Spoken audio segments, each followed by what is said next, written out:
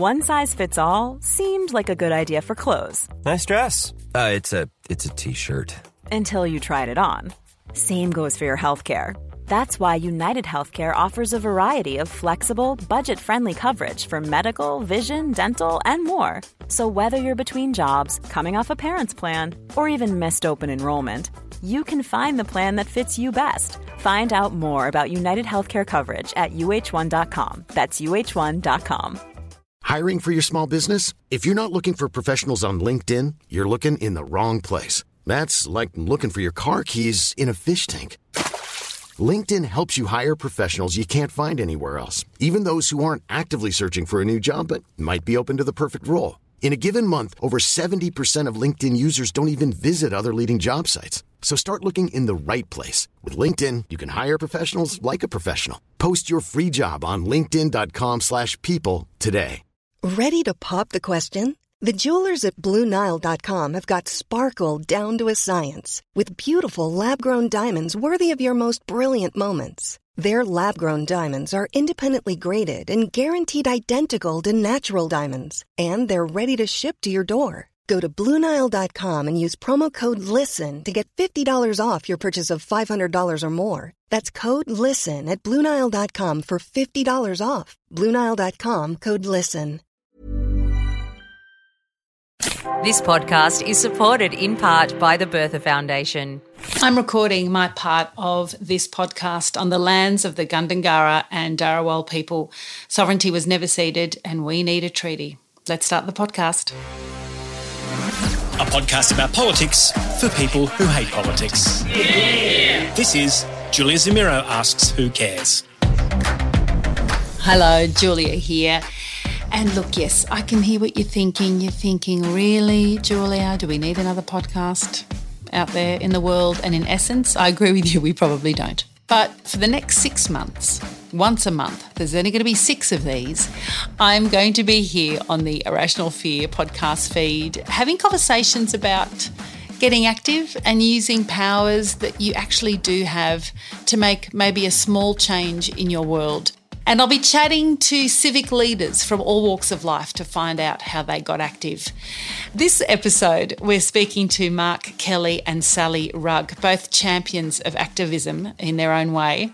And when I say activism, I mean, that's taking direct action. And when I say take a direct action, it can be as bold as going on a march or holding a sign and chanting. But if that's not for you, you do know that stuff can also be just making a phone call or writing an email or a letter of complaint because you care and you're worried about other people in charge who might not be caring or not seem to be anyway. We're first going to chat with Mark Kelly. Now, Mark was the founder of the Vote Tony Abbott Out campaign. I know. He created a community-driven movement to find an independent candidate that might go against Tony Abbott and provide an option, provide a voice that matched the electorate. And you might have noticed over the last little while the voices of groups. There are many electorates around the country who have started a similar grassroots movement to sort of find out what do people actually want in their community, and maybe they can find an independent candidate who will represent them. It's just another option. So Mark Kelly is an activist really that started by writing a few emails. He's also a surfer. He's lovely. I'm really good. How are you? I'm good. Lots of great things happening, so I'm smiling. I'm glad to hear it. Mark, I heard you speak on a podcast about what happened in Warringah, and I guess what interests me is how you went about that, but also part of why I'm doing this is that I feel like my activist gene has woken up through a variety of things, through the Women's March, through things not happening in Canberra. But I guess with you, what is it about what was happening in Warringah that made you decide you would care and put your head up above, the parapet? I think the big one for me in the beginning was really the same-sex marriage plebiscite that we sort of had to have, which had cost $22 million. But anyway, Warringah was the second highest voting in favour electorate in the country. So we voted 74 point something. And when it came time for our elected representative to represent us in the chamber, he decided to go and leave the chamber. And for me, he put his personal views, up against the 74,000 people who had voted in favour, and he decided to leave. And for me, that just pushed me over the edge. I didn't really like a lot of things that Tony had done before and his stance on a lot of things, but that just really showed that he didn't really care about what the electorate thought. And I was like, okay, that's it. I'm going to try and do something about this. And what sort of moment is it though? Like, is it a real wake up in the middle of the night, I've had enough kind of moment? Because I feel like we all get those moments, but we don't act on them. I think for me it was a gradual process, and this one, it was, it's like a seesaw or a fulcrum thing, and you basically it only takes one more penny to push the whole thing over, and that was like a big 10-kilo bag got dropped on me that day and sort of flung me into the air.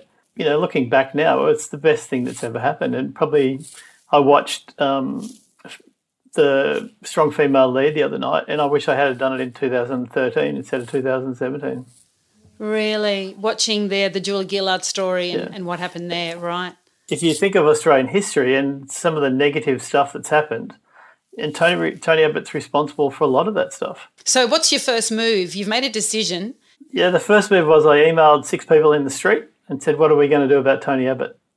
And someone sent that to me the day after Zali had won and said, I just want you to remember you sent this email to us.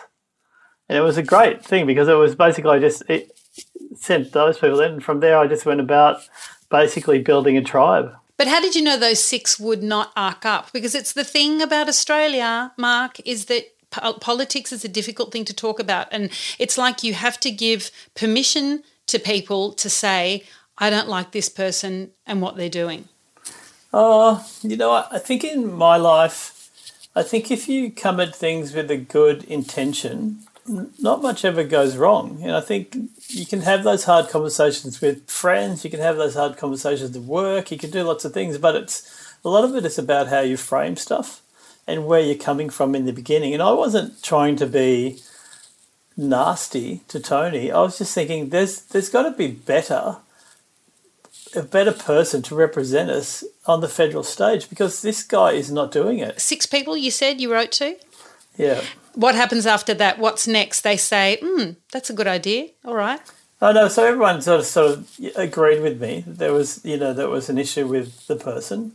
And then from there I was like, okay, well, what tools do I have? And I run a business, and I quite like marketing, and I love sales development and product development and stuff. So from there I went, okay, if I'm going to build a movement, or I'm going to do a bit of a litmus test here. So I decided to start a closed Facebook group. And from there I invited, I think probably 30, 40 people. And then, they invited some people. And after about 4 months, I had a look and there was 1,900 people in there. Wow. And I was like, if all these people are in Warringah, that's about nearly 2% of the population of Warringah have already joined this Let's Not Re-elect Tony Abbott group. And so from there, it was interesting because I could see lots of people that because you can sort of tell who's friends with friends and blah, blah, blah. Anyway, I could see that a lot of people were once removed from other people. So I thought, it might be really good. And today, actually, on Facebook, it reminded me that today was the first day that I started to design and sell Vote Tony Out shirts. Wow, what a wonderful anniversary. Yeah, three years ago. So that was pretty cool. But the only reason that I did the T-shirts was because I wanted these people to see who each other was. Yeah. And so people started to wear the T-shirts, and the beautiful old lady down the street, she decided she would buy one, and she said, look, Mark, I'm going to wear this, but I'm prepared to be hit with a cricket bat. And I was like, I don't think you're going to get hit with a cricket bat. Let me know when you go for your first walk and I'll give you a call afterwards. So anyway, 2 days later she rang and said, hey, Mark, I've been out for my first walk and I've been asked one question so many times. And I was like, oh my God, what was it? And she goes, where did you get that shirt? I want one.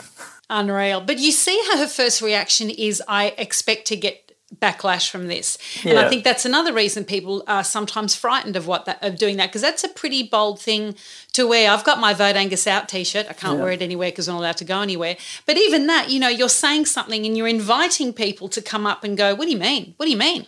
Yeah. And you got to be ready, So the first T-shirt it said "Time's Up," and then it had a massive Tony on it. So if you looked at it, and so people were saying, "No, we've got to have a go at him." And I was like, "No, I want when you're wearing this T-shirt, I want people to start a conversation." And it was just beautiful because people did start a conversation, and by the end of it, you would say to people, "Well, what do you like about Tony?" And by the end of that conversation, everyone, well, sort of nothing really. He's been around for 24 years and he's done nothing. There was a great bit, though, I did hear you talk about, you would go up to people and say, "What do you like about Tony?" And they would say, "Oh, well, he volunteers. He's a firefighter." Yeah, volunteers, a volunteer firefighter, and he does surf lifesaving volunteering. And, that's great, but we don't pay all those volunteers $524,000 a year or whatever it was to do that volunteering, and not many of those people take a film crew down there when they do it. So you're selling T-shirts, that's going well. There's obviously a crowd of people who are now, well, you've given them permission to kind of come together, and this was before COVID, obviously. This was a time when you could still get together. Did you get together? We got together. The first part about the T-shirts was that I think the first 1,600 or 1,700 of them I actually delivered myself to everyone's house and introduced myself and gave them a T-shirt. And I remember one lady saying at the end, she said, "I knew we would win because I bought a T-shirt and within an hour you dropped that T-shirt off and introduced yourself." And what does she mean by that? That you actually named who you were, that you were a real person? Well, I think I was just personifying the movement, and she felt comfortable that we weren't a whole lot of sort of left-wing nut jobs. So we're just normal people who just wanted to. And I do remember the conversation I had with her, and it was just a really nice conversation. And I did that so many times because I just wanted to sort of give people confidence that what they were sort of joining up to was a really good thing. And were you enjoying doing that every day? Because again, that becomes a full-time job after a while. Yeah, it was interesting as we'd get different bits of media. I remember. Some days I think in the first part when Lane Beachley and we started the Instagram page and Lane came on and said her piece about what she thought true representation was and why Tony had to go, and then Malcolm Turnbull liked that post. That just sent us into the stratosphere, and I think I sold 800 or 900 T-shirts within a couple of days of that. So driving them all around and seeing all those people, it was. It's invigorating. And, I was working a full-time job. I had a company. I had lots of stuff. I still have the company. But I just sort of was dedicating 8 to 10 hours a day to this because it just had so much momentum. And I couldn't really bear to think that Tony Abbott would get into the next election. So people are starting to look at you as some kind of leader, are they? They're thinking you're going to be running or... No, I made that very clear right from the start that I wasn't. My I guess, thing is I'm an organizer. I guess in some facets I am a leader, but I'm pretty good at making shit happen.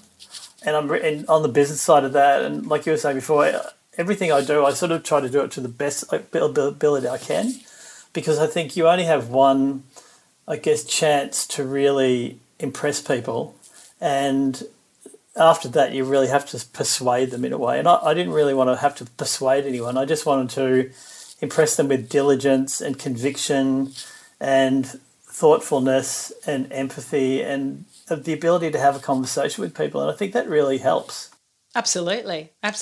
So then what was the next step after that? You've got this huge Facebook following. So, yeah, then we started. Then I really I don't know if you've seen it, but the Humans of New York. Love Humans of New York. Yeah, so I love... So it's an Instagram post for people who don't know, where a photographer has taken photos of different people one at a time, and an interesting photo, and the story each person tells them their story, and they're very moving sometimes, very light, very dark sometimes, it depends, but that idea of getting to know people in your town. Yeah, and it's the personification of New York, I guess. And the colourful nature that makes it, and that the people are the tapestry of New York. So for me, what I wanted to do was to personify politics and make it okay for people to talk about politics. And so we kicked off with Lane, who's a friend from surfing, and from there I just went and just got neighbourhood people and people that other people would recognise, because the big theme is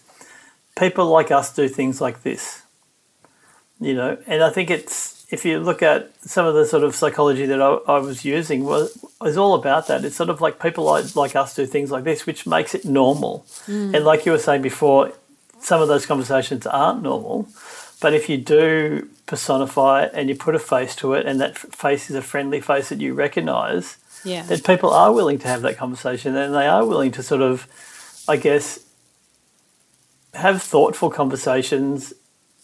And part of the thing that I was doing a lot of was actually teaching people about active listening.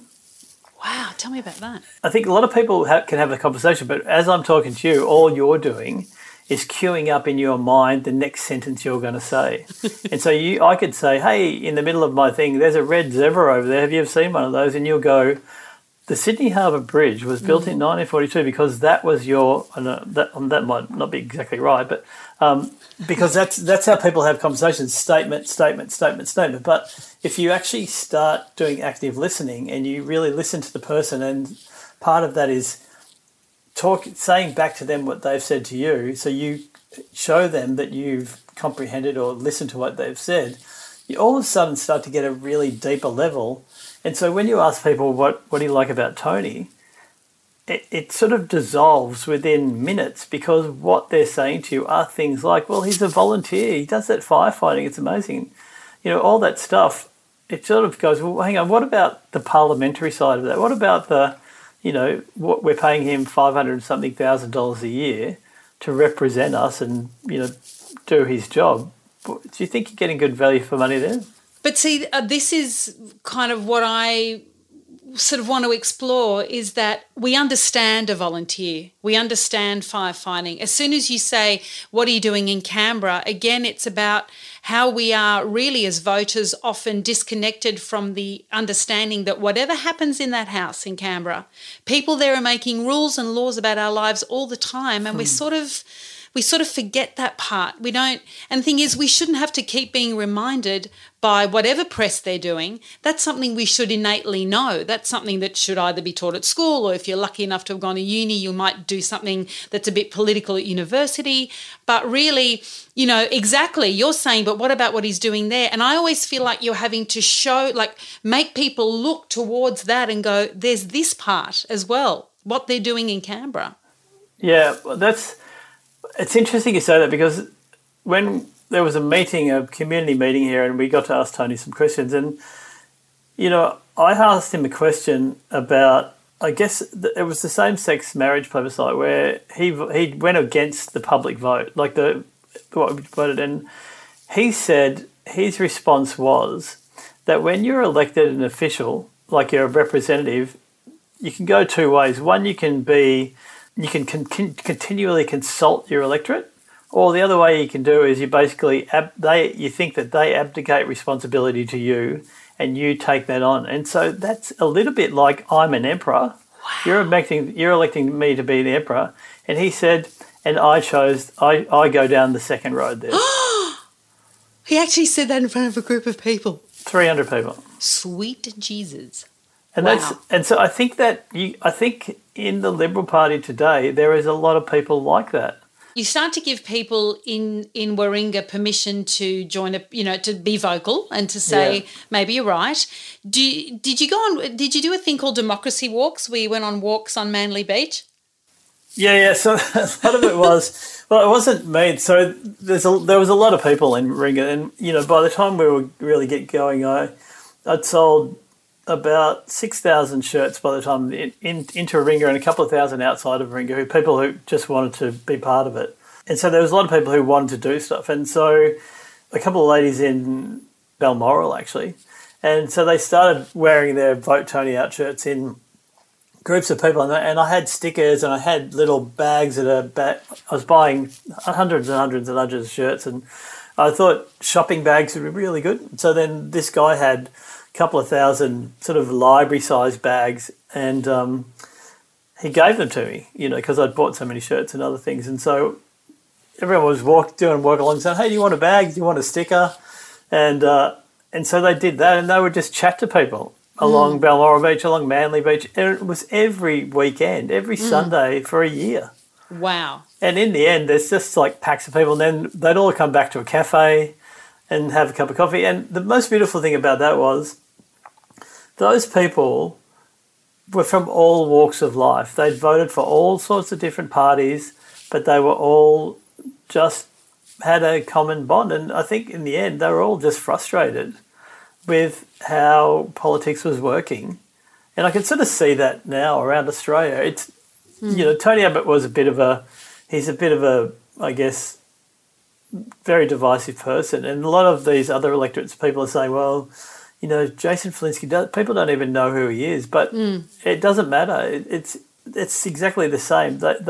Tony was in some ways more honest than others, because he would say, I'm not voting for that, so he wouldn't vote for it. Where other people say, oh, I'm really into climate change, but then vote like, you know, Craig Kelly or George Christensen. When do you decide you have enough people that you can actually start looking for a candidate? Did you have a number that you were looking for, or was it a period of time? No, my big thing, well, whilst I was doing this, there was another group of people who were basically building the candidate machine. So that there was a company formed called Rugg Independent, and that had some directors that was getting funding. So that's ready to go. That's exactly what's happening in Mackellar. That's what's happening in North Sydney and around the country now. That would have already happened in Hume, where you are. And so my thing was just to build the movement. And from there, I thought someone will come out where the Rugg Independent sort of commercial part, they were actually out talking to people. So what happened on our side was on the 23rd of December in 2018, Zali just randomly bought 4 or 6 shirts for her family for Christmas. And from there, I thought, oh, this is pretty good. She's got an OAM. I sort of knew who she was. She was in my growing up era of, you know, when she won her Olympic medals. I was probably not too, I'm probably 9 years older than her, but I thought I'm going to go up and drop these up for sure. And I think I was mailing her out by then, but I'm going to drop them up and I'll have a chat to her and see if she wants to do the Australia Day post, because that's when you have the, you know, the Australia Day honours. Anyway, I had a chat to her and she said, let me think about it. That might be good. So anyway. And this was just a commitment to doing an Instagram post. That's all that was. Yeah, so that's the 23rd of December. And I sort of sent her a couple of messages around that time, say, hey, are you going to do this? I really want to queue this up. So, yeah, I'm getting my words together. And then over Christmas, she'd started to talk to her family about, well, maybe, you know, who's the candidate? What are they doing? And we had another candidate in mind who was sort of ready to go, but everyone was still looking, you know. And so Zali, and just pure coincidentally, I just happened to be at her dad's place on New Year's Eve that year. And I was sitting next to her and Tim having dinner, and they were just asking me questions about, you know, how many people were involved and how it all worked. And and then on the 4th of January, and we had a nice night, and I sort of just left it there. And then on the 4th of January, her running partner, a friend of mine, Susan, rang and said, hey, Zali's really keen on talking to you about, you know, being the candidate, you know. Wow. And I was like, oh, that's really interesting. I'll get a few people together, you know, put it together and have a chat. So she pretty much got scrutinised by 13 or 14 people. And then that was on the 4th of January, right? So then we have another meeting. Everyone talks through over the next couple of days. We have another couple of meetings. And then we just had this meeting out in my showroom, which I think the photo was in the Australian or somewhere years ago.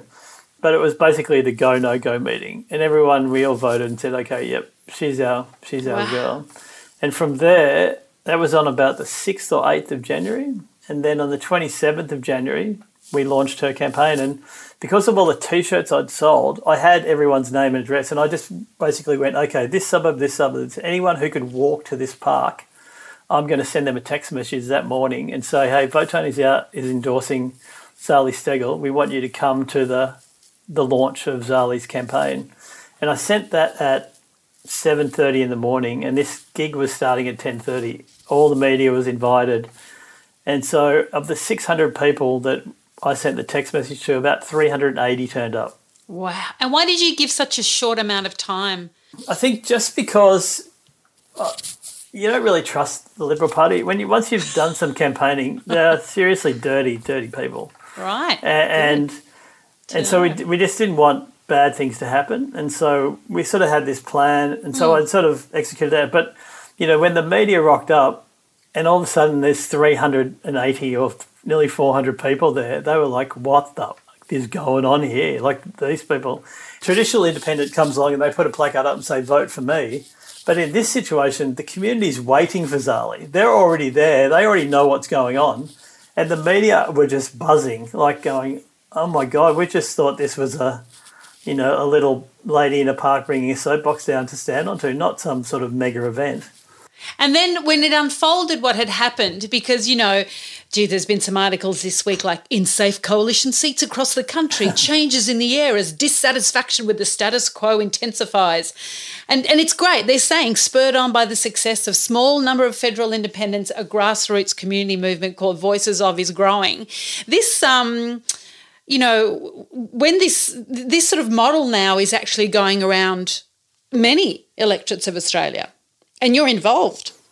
Yeah, so I think one of the big things was that we learned, as the group, the coalition of the willing, someone called us. So, this is what happened if you go back a year before now, what happened was there was all these different groups who'd done different bits and pieces, some of them big, some of them small. There was a Think Twice Ringer guy who was sticking the posters up with awkward photos of Tony but quotes of what Tony had done, and there was another group called C19 Ringer who would go out in the dinosaur suits, and then there was the North Shore Environmental Stewards. But one of the ladies, Julie, had basically got everyone together, and we all sat in a room. There was 24 people, and she just they just brought us together and said, hey, this is what's going on. And from there, I think just that coalition of the willing was a great thing because we had a lot of unity from there. And we had probably 4 or 5 meetings over the next couple of years. But because I'd sort of had a lot of momentum as far as getting people into it, I was sort of spearheading the community involvement of it, which was just, I don't know, for me it was exhilarating and fun, and I didn't for a minute doubt that we wouldn't prevail, When can you tell me a bit about the night Zali won? Well, it's more the day. So the day in the election, you sort of know quite early in that day how it's going to go.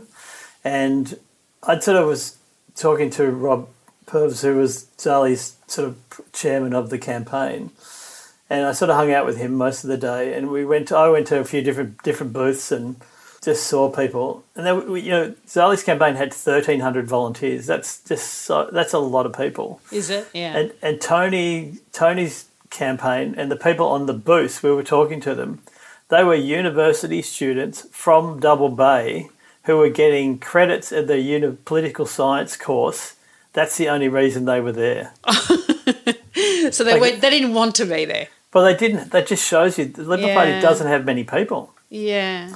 And then his sister, Christine Foster, was on the booth down in Manly, and we sort of overheard her on the phone, and she was on the phone saying, this is at 10:30, it's not looking good.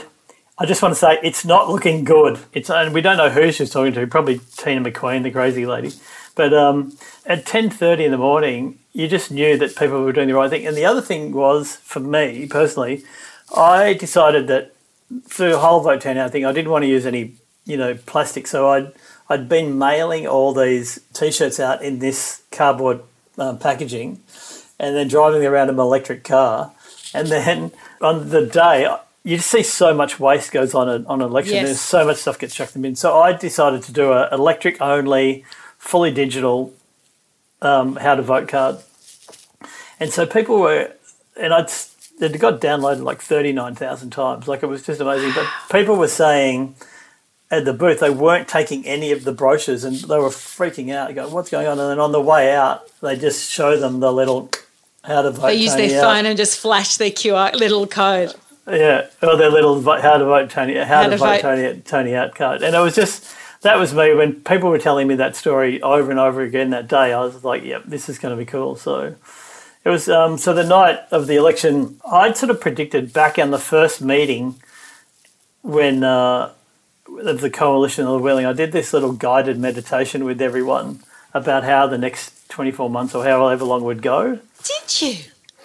Yes. A guided meditation. I mean, you don't often hear that someone's going to take someone through a guided meditation about the future. We're missing that. I'd like to see a lot more of that.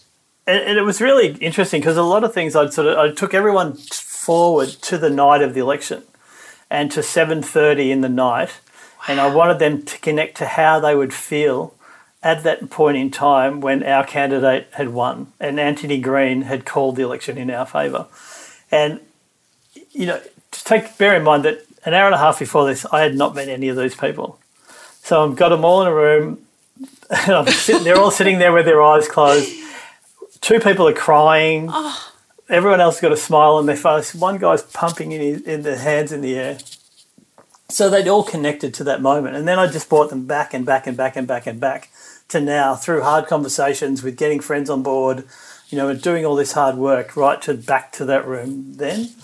Anyway, so on the night, I was 7 minutes out. Oh, I love it. You knew. And I think Anthony Green knew, so he just delayed it a little bit. That's great. So, you know, a lot of people often use the Jacinda Ardern line, I wish we had a Jacinda, and I feel like we do in Zali, not that she necessarily will have to become Prime Minister one day, but there are many women and men, but there are many people out there already there that have that special quality that I think people see in Jacinda, which is, as you say, you know, it's empathy, it's listening, active listening, feeding that back, being a human being in the role and asking the people in her community what they need. There's Zali that's come through and done that. And you're still helping different electorates with a model to try and get that happening, that idea of building a base first and then bringing a candidate in. So does that mean that parties are over? Is a party something that are from our parents' generation where we understood, you know, depending on what, you know, camp you voted for, there was a history to it or it might be involved with a social movement or whatever. Are we going to see more and more independents coming through? I would like to think so. Once you've experienced what we're experiencing in Warringah, and I guess the people in Indi would be the same, and, you know, if you look at Andrew Wilkie, he's been elected in multiple times. You just have, it's a much better feeling, and you just know that there's a better way. And then you look at some of the things that have gone on this week. So Christian Porter's thing where he's got $1 million, someone's given him $1 million to pay his legal fees, and he doesn't know, he apparently doesn't know who that is. And he's a lawyer and he was the Attorney General of this country. Give me a break. Yeah. Like, for me, if that doesn't tell you that party politics is horrible, or one thing, say, Scott Morrison has protected Craig Kelly and pre-selected him, which has blown up in his face, but that guy should not even be in Parliament. So there's just things like that where there's about 10,000 things where party politics is broken. Will it go away? It may, but it'll take a long time. But I think it can go away pretty quickly if we get, and I think we will, at the next election, get a minority government. So then there might be, say, I'd love there to be 10 independents. Do you want to call that now? Do you want to call that now, Mark? Okay, everybody. Mark's just called it. It's 10. He's saying 10, and we'll see what Anthony says on the day. Okay, let's go between 8 and 10, but 8 and 10 would be awesome. Because what has to happen then is that every piece of legislation has some dialogue about it. And there isn't people running roughshod and pushing things through. And what we learned from Zali, you know, Zali's experience in Parliament is that when the parties vote on legislation, they walk into the Parliament. The people walk in when the bells ring and there's a division and everyone walks in. The party people get pages. And when they have to vote, the pages tell that person how to vote. That person has not read the legislation. The Liberal Party has and the Labor Party have people who basically read the legislation and then they'll tell people how to vote or what the amendments will be, and then they sort of push that through. But I can guarantee you that some of the people in this area Trent Zimmerman or Jason Felinski or whatever, Dave Sharma, they have not read every piece of legislation they voted on. They are just going on blind faith about what that page says. Really interesting, Zali was saying, when Craig Kelly was moved from the Liberals to the crossbench, decided he was an independent. On the first day he was there, and he's saying to Zali and Helen Haynes, "Hey, so who tells us what to do?" Wow. And they were like, "What do you mean? What do you mean? Who tells us what to do?" He goes, "Normally I just get a piece of stuff and it tells me what to do, what we're talking about today and whatever." And she goes, and so, but he was the candidate Scott Morrison wanted to put in, but that's happening for every Liberal Party representative and every Labor Party representative. We've got a choice, basically. People do have a choice. How is COVID going to impact this next election? I'm doing these podcasts once a month for the next 6 months until the election, just as a way of, for me personally too, to find out more from people who know more than me about how they go about finding out what's happening in this kind of very complicated system. You were working in that Zali example when we could be out and talk and go to cafes and walk on the beach and deliver T-shirts. How do you think being locked down like this, and who knows, we know that at the moment in New South Wales and Victoria we're locked down. How will that play into how we communicate through this? I think we're all pretty used to doing what we're doing now. I've had I decided a couple of months ago, like a month ago, just to start ringing people that I hadn't seen for a while. And I've had some beautiful conversations that I wouldn't have had before. And just doing little random acts of kindness. And I think the theory that I have about this community politics, it's peer-to-peer. You should be able to win an election without spending $1. And so every electorate in Australia is about 100,000 people, give or take a couple of thousand. And in that room back in 2017 or 18 with the Coalition of the Willing, I sort of said to those people, look, if you think of that degrees of separation theory, and in Warringah there's 100,000 people, in this room we can be no more than 4 degrees of separation from everyone. And so the peer-to-peer communication, which can happen in a COVID environment, you just got to pick up the phone or put on your social media or send a text message or send an email out to all the people who are in the electorate just to say, hey, this is what I'm thinking. Do you want to have a conversation about it? Or just having a conversation about it, putting it out there, or joining your local, Mackellar Rising group in Mackellar or North Sydney Independent in Sydney, whatever it is. And then once you're in there, help them join the tribe. Are we having a moment now? Is there something kind of in the air in that, there's 30 voices of groups and electorates across the country, and even if they don't make it, even if that candidate doesn't make it and get that vote, at least it's activated the community in a different way. Is there a moment happening? I would like to think so. It's interesting to think of, I don't know, things like big things like Nelson Mandela, where he was, chipped away for how many decades and finally got there. And I think some of this stuff, you would hope that it doesn't take 50 years for democracy to really grow up. But you just have to listen to Question Time in Parliament and think there's got to be a better way than this. Yeah. It's that Question Time and just how they go about stuff is just a complete disgrace in my mind. But also we don't have the time now. I think what really also sort of propelled me was that last IPCC report that was sort of ignored. I'm so terrified about climate change in the future, and I feel like we have to start making decisions quickly. We need to start all agreeing that climate change is real, and we have to start looking at how economically, we're going to deal with that so that people aren't freaking out and thinking that it is some weird kind of, conspiracy, or that it's going to have to take, we'll wait till 2050.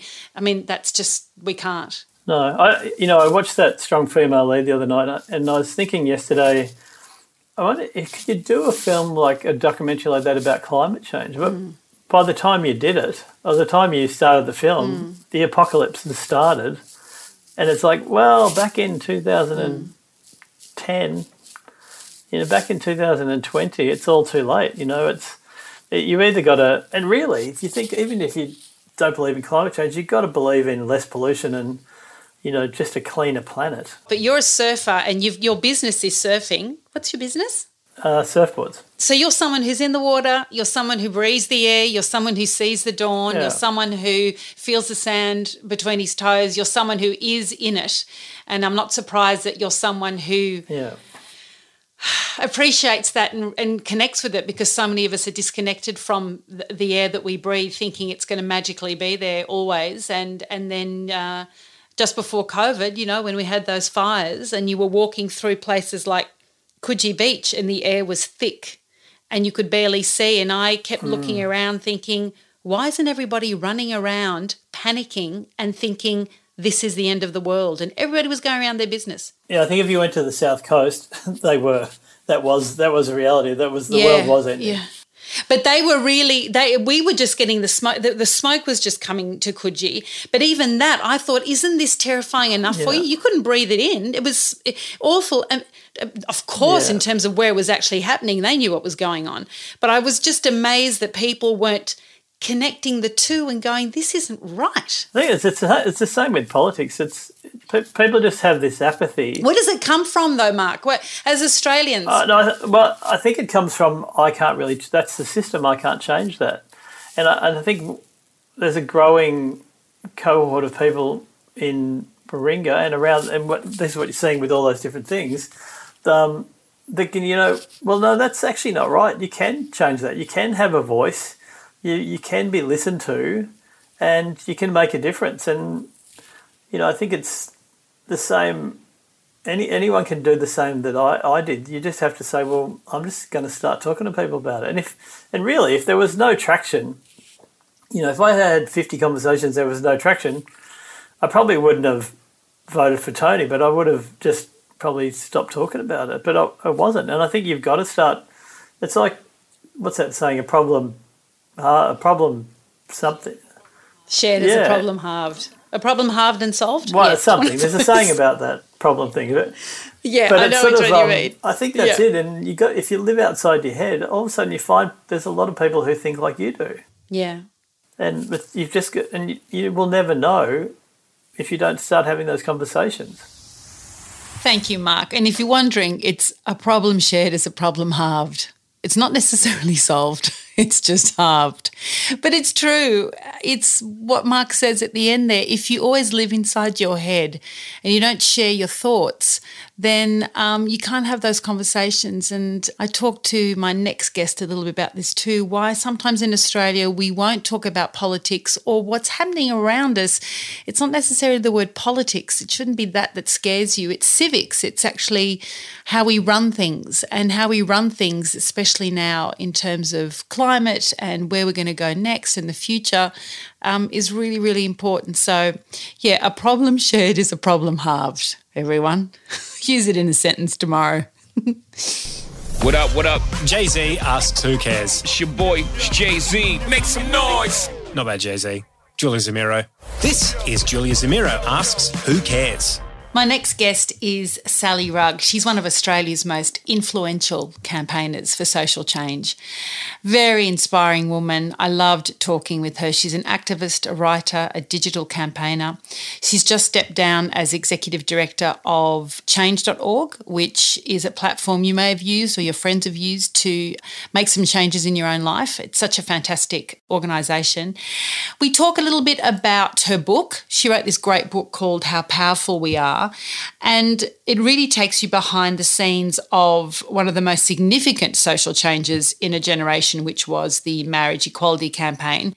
But we also talk about why activism sometimes has to come from a personal place and how keeping momentum up is quite tricky sometimes.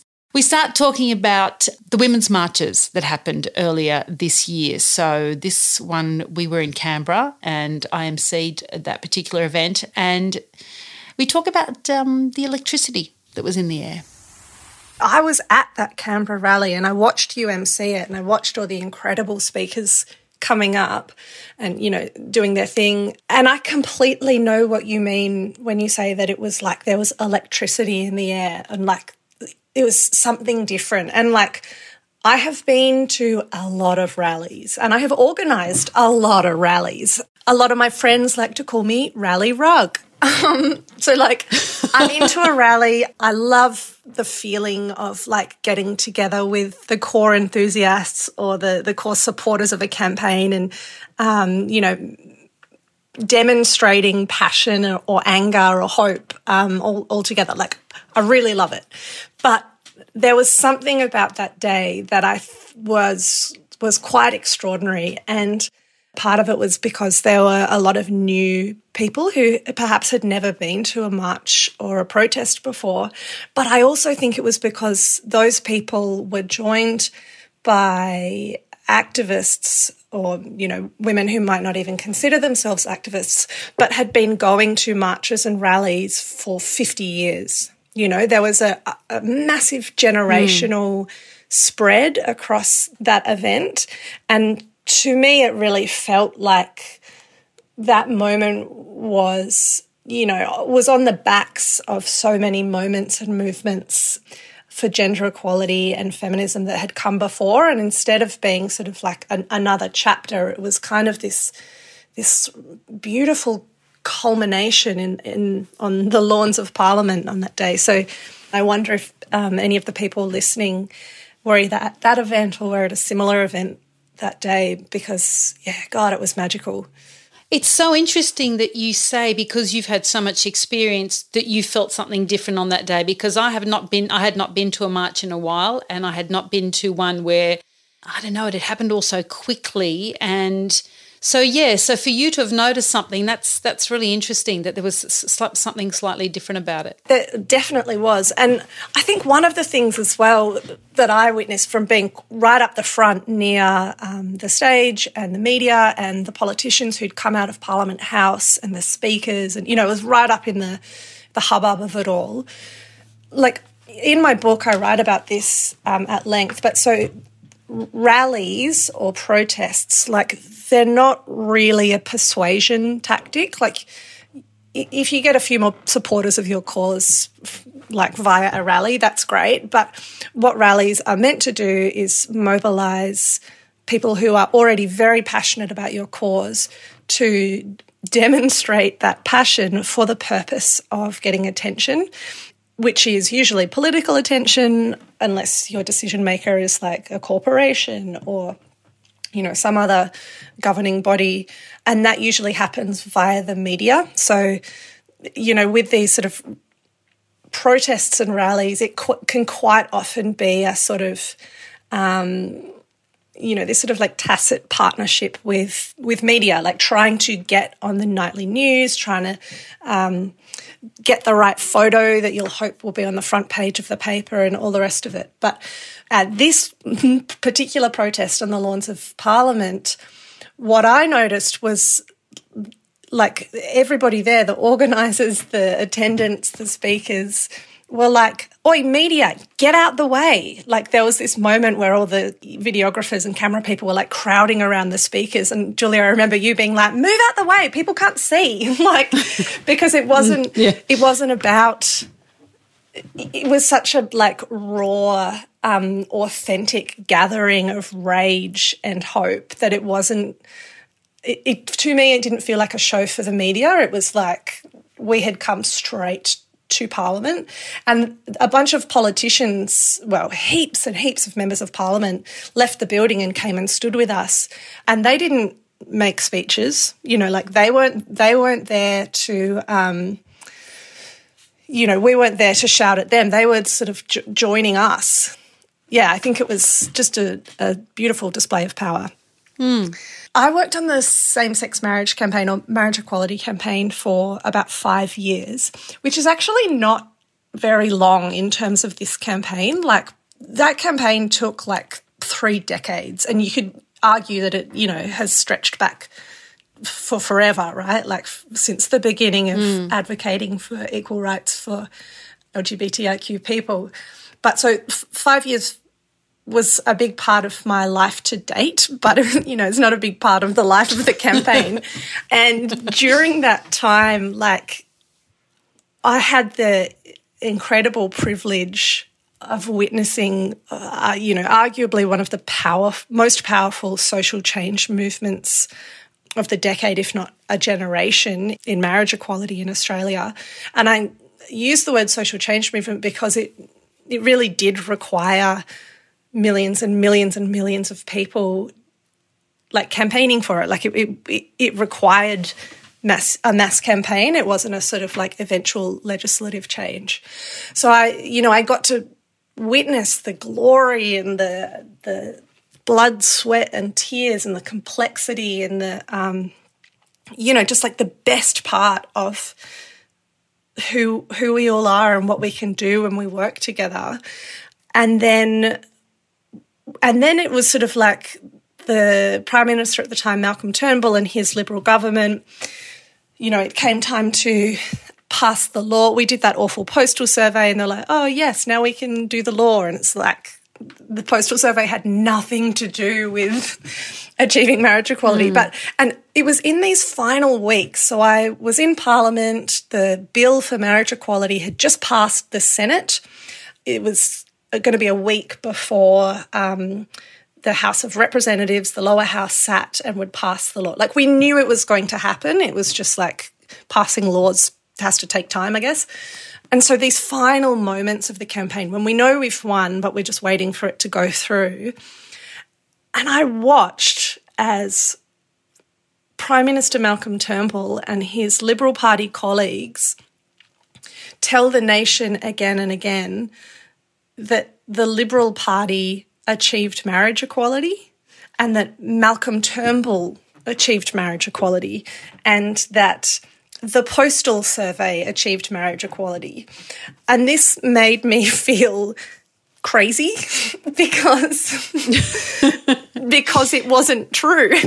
And no, it was not true. It was straight up not true, like extremely on the public record that wasn't what had happened. But I also watched this narrative begin to take hold in the sort of like chattering class, I suppose. So sort of like, in the columns and on the talk, the late night news talk shows and sort of repeated on radio and all this sort of stuff. And I just felt like, I know the term gaslighting is used very liberally nowadays, but I really felt like we had gone through this extraordinary decades-long campaign and this brutal experience of being done, like of queer people being denied equality for so long and then having our rights subjected to a popular opinion poll, to then have the Liberal Party and the government like pave over all of our work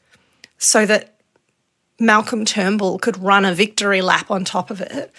It just made me want to like catapult myself off the face of the earth. So it was like, that was my motivation for writing it. It wasn't like, oh, what a beautiful thing we have to share. I was like, I must set the record straight because I'm really interested in replicating what we did as a country for same-sex marriage for a whole bunch of other issues, right? And we can't mobilise in our masses effectively again and again and again and improve on our work and maintain our like connections and our organisation and all the rest of it if all of that work is erased and that we never learn about the fraught decisions and the mistakes and the things that worked and all the rest of it. So that's why I wrote the book, because I wanted to tell everybody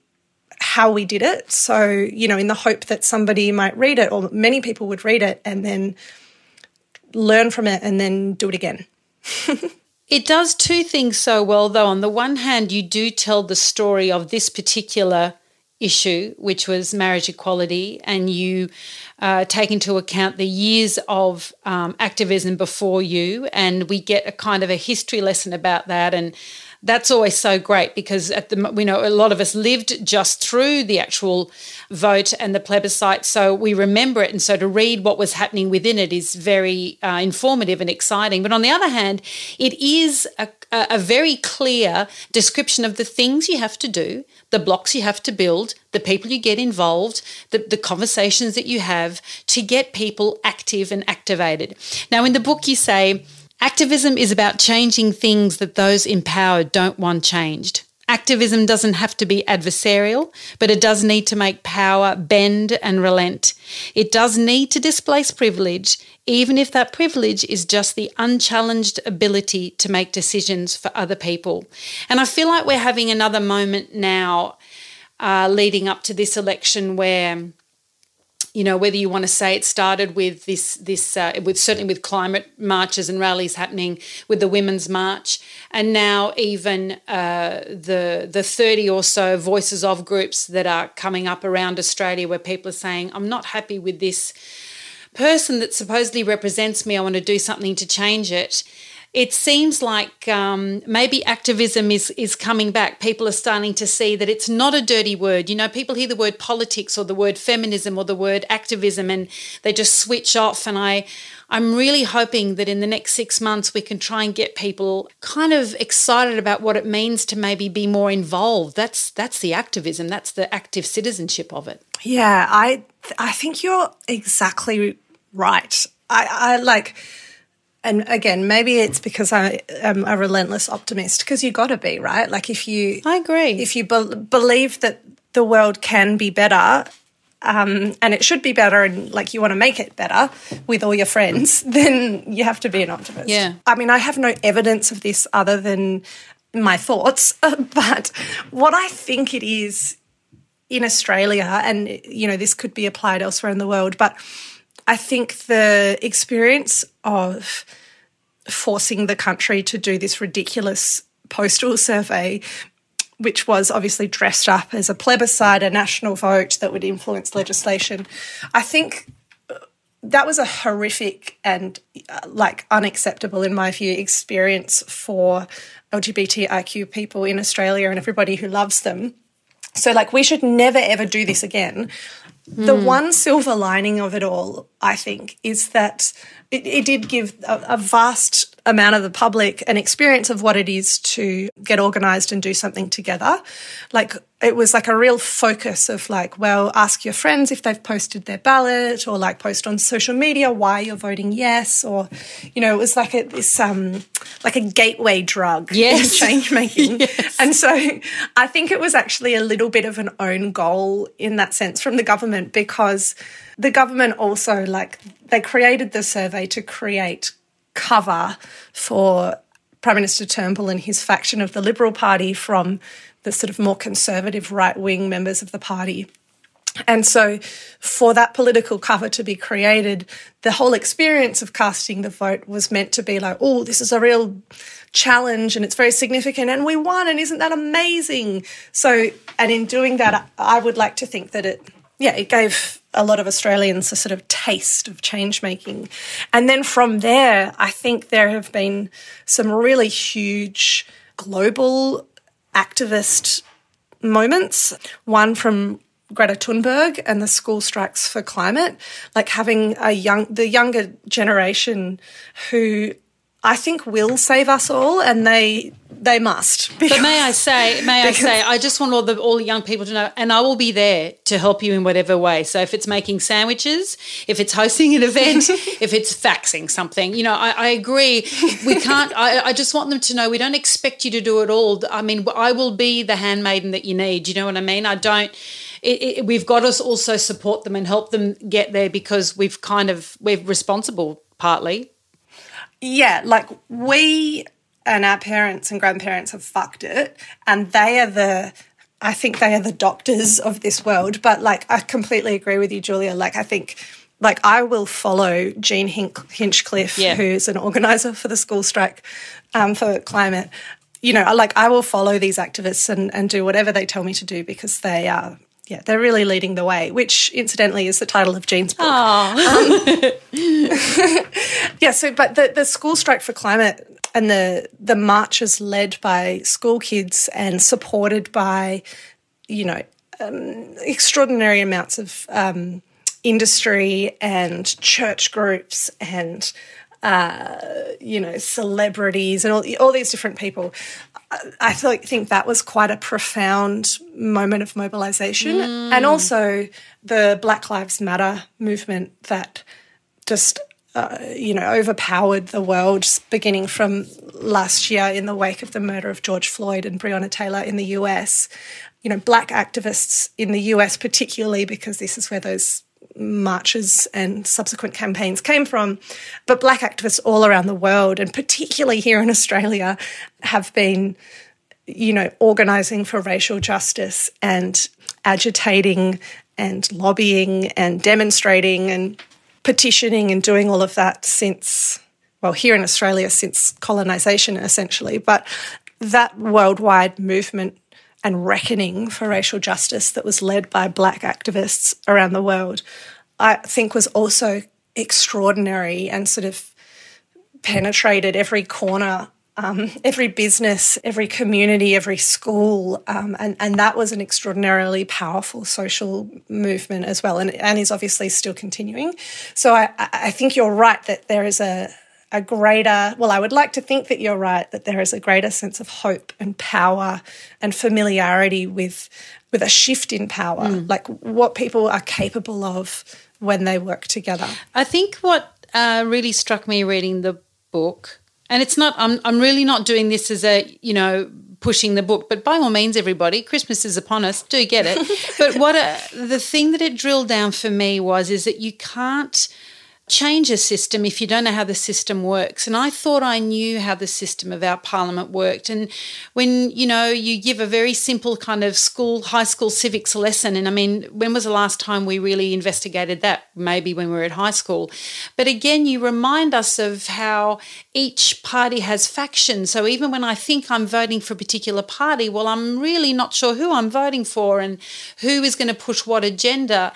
And the book was really clear about, along with how to develop a strategy and how to frame a message and how to get your campaign to the media and how to build community power, is if you don't know how the system works and where it tries to lie and cheat you, then you don't quite know what you're trying to kind of not dismantle exactly, but what you're trying to kind of break open.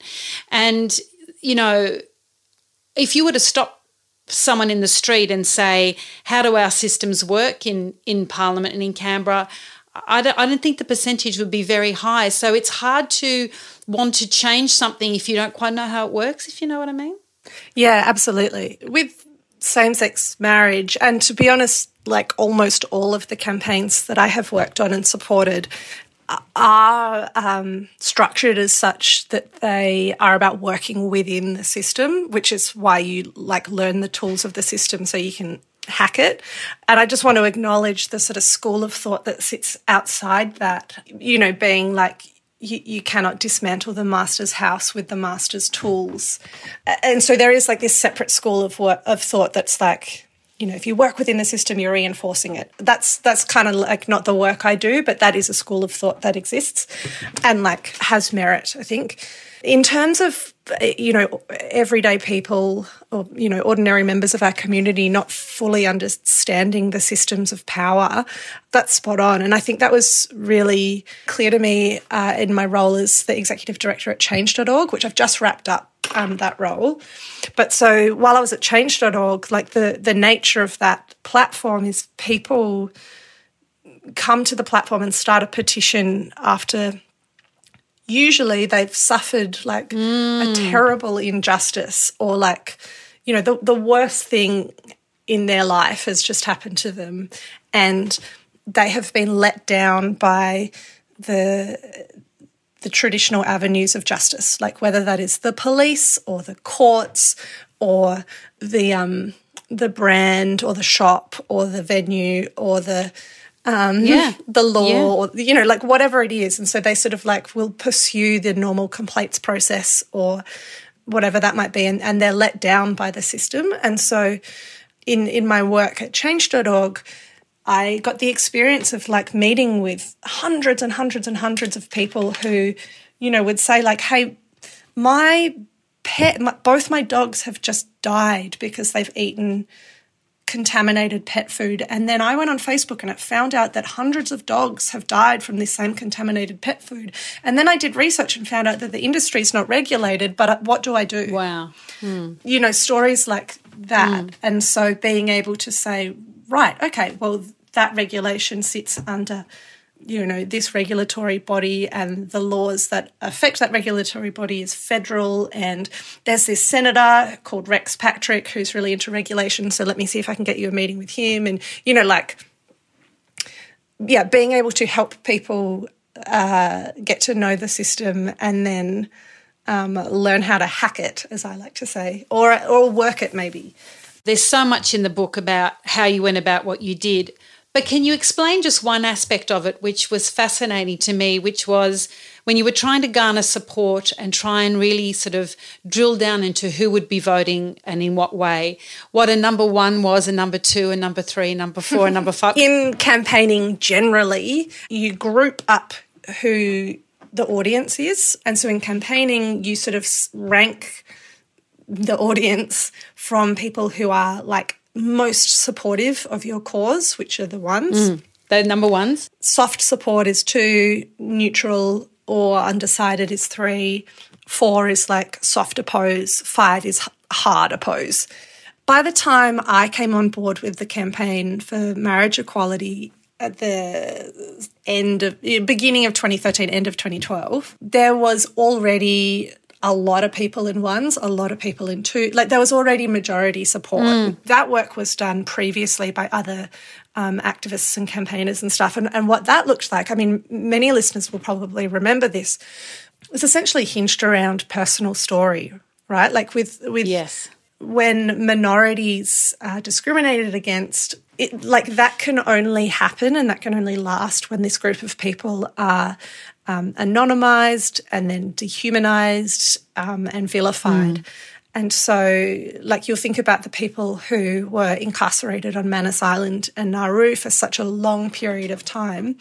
Those people were, like, faceless, nameless, far away. The only bits of information that the public would hear was, you know, about fights or riots or, you know, like, because if the public knew these people and, you know, their faces and their backgrounds and their stories and their personalities and all the rest of it, like how could most reasonable people couldn't continue to, like, stand by the suffering that they were facing. And so this is where we are at the moment with a lot of transgender people and the issues facing that community. In the last couple of years, there's been an extraordinary amount of exposure for trans rights, trans communities, trans identities, which is fantastic because those, like, transgender identities aren't as familiar as like gay, lesbian and bisexual identities. And so the activists and the campaigners and the leaders in the trans community are right now doing that sort of personal storytelling work, which is sort of like, hey, we're just like you in a lot of ways and we're your friends and neighbours and we've already been in your community forever. And like, let's everybody calm down. People still think they can't do anything though. There's disempowerment that is absolutely true. There are some people in the community who don't have access to the tools or the ways in to do something. But I'm always astounded when I do meet people who have had, you know, the good education, have a good job doing things. And if you mention politics, God forbid, or you mention, you know, that you went to a rally, or they go, I'm not really into that. And I'll always go, oh, what do you mean? And they'll go, oh, well, I just think it's really, I don't know, it's a bit strident and it's a bit, and you go, well, what do you mean? And if you drill down a little bit and you keep kind of talking and just sort of peeling back a bit of the layers, sometimes you can get to a nice conversation where you're saying, you know, you're just allowed to go and march and talk and walk and listen. That's part of what you can do. And then those people will say to me a week or two later, you know, I really thought about that. I really should get a bit more involved. And it's funny. I wonder from your point of view, Sally, having seen and worked with so many people around different kinds of campaigns, what is that? Where does that come from, that idea that, oh, I will give that some thought as much as I give all the other things in my life that I have to give some thought? Because really Canberra makes decisions that affect me every single day.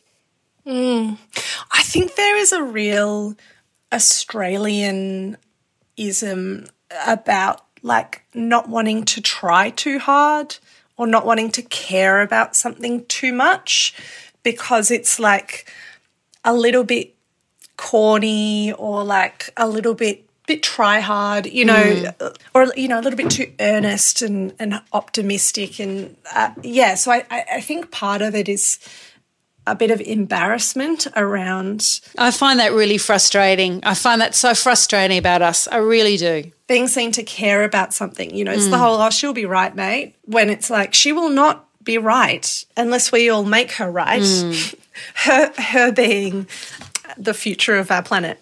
Yes. But then the archetype or the caricature of an activist has been the site of like scrutiny and sneering for decades, Yes. like going back to the Vietnam War, like people who were protesting against the Vietnam War were dirty hippies and layabouts and go and get your education. And like that has just continued. And then, you know, the feminist activists and campaigners, you know, they were just like crazy witches burning their bras, and the sort of public narratives that come from the media and from people in power who don't want to be pushed, who don't want to, you know, they don't want people criticising the power they have to make decisions about our lives, will sort of try and undermine people who try to make change. And so I think people sort of like, oh, no, I wouldn't go to that. That's not my thing. I think it's partly sort of shame and embarrassment because they don't want to be trying too hard, and they also don't want to be like a bleeding heart, tree hugging. People will often say like, oh, I'm not political, I don't care about politics. But they are political. People will have an opinion on, you know, what's happening at their child's school, or like how awful it was when, you know, the Billawheeler girls were going to be deported. They'll hear something in the media and be like, oh, that's terrible. And that's being political, like having an opinion about how our lives are run. That's politics. Yes. Yeah. I'm sorry to remind you, but yes, you've got to say that to them. Is it true you once taught a Sydney Opera House audience how to be an activist?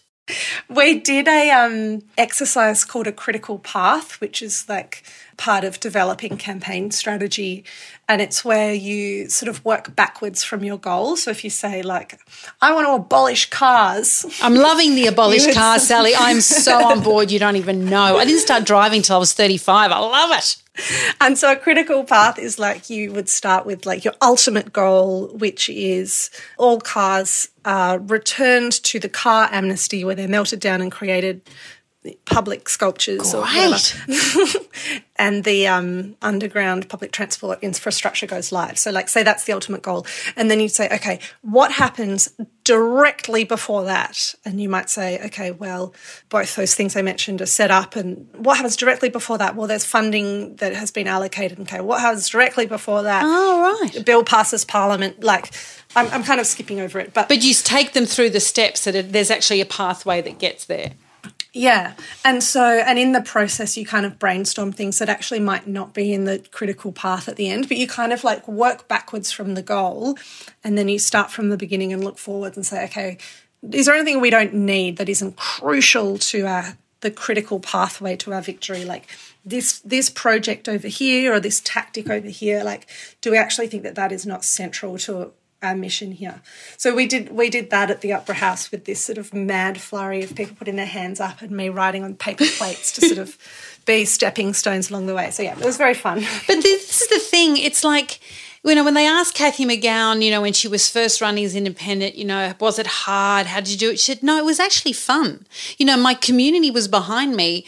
There was an energy and an enjoyment in it. And you're describing a day of teaching a huge hall in a huge auditorium in the town in the Opera House, how to get enthusiastic. And it's sort of a bit like Debbie Downer sometimes, the way you describe how change can happen. It's like, oh, it's going to be really hard, and it is. The book really is clear about how hard it can be and how long the hours are once you're really kind of obsessively in there and time's running out. But there is this other side to it where you're kind of leading people and getting them excited about what it is they're working towards.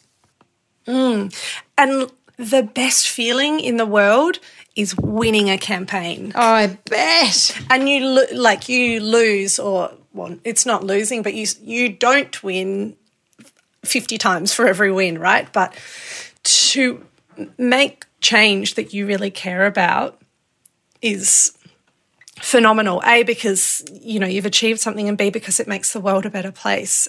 And that was also such an honour while I was at change.org, because it is extremely hard to make big changes like changing the definition of marriage, but actually people are winning campaigns every day. People are winning stuff like, allowing, all girls in public schools to wear trousers to school rather than being forced to wear skirts. That was a campaign won last year. Or forcing coffee cups to be labelled that actually they're not recyclable, so people are more inclined to bring keep cups.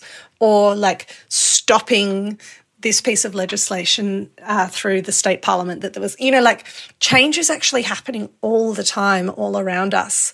And it doesn't have to be this enormous nation-building exercise, although that's pretty fun. Sally Rugg, I could talk to you all day, but we have lives to lead even though we're in shutdown, do we not?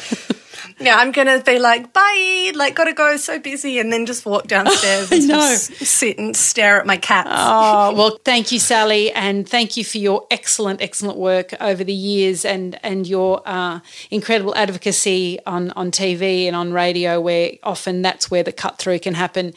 And can't wait to see what you do next. Thank you so much for having me on. It's been a real treat. Thank you, Sally. Thanks so much. Julia Zemiro asks, who cares? I'm pumped.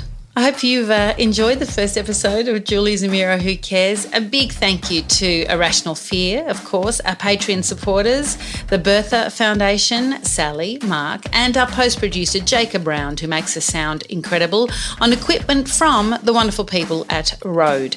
Join me next month when I find out who else cares. Bye.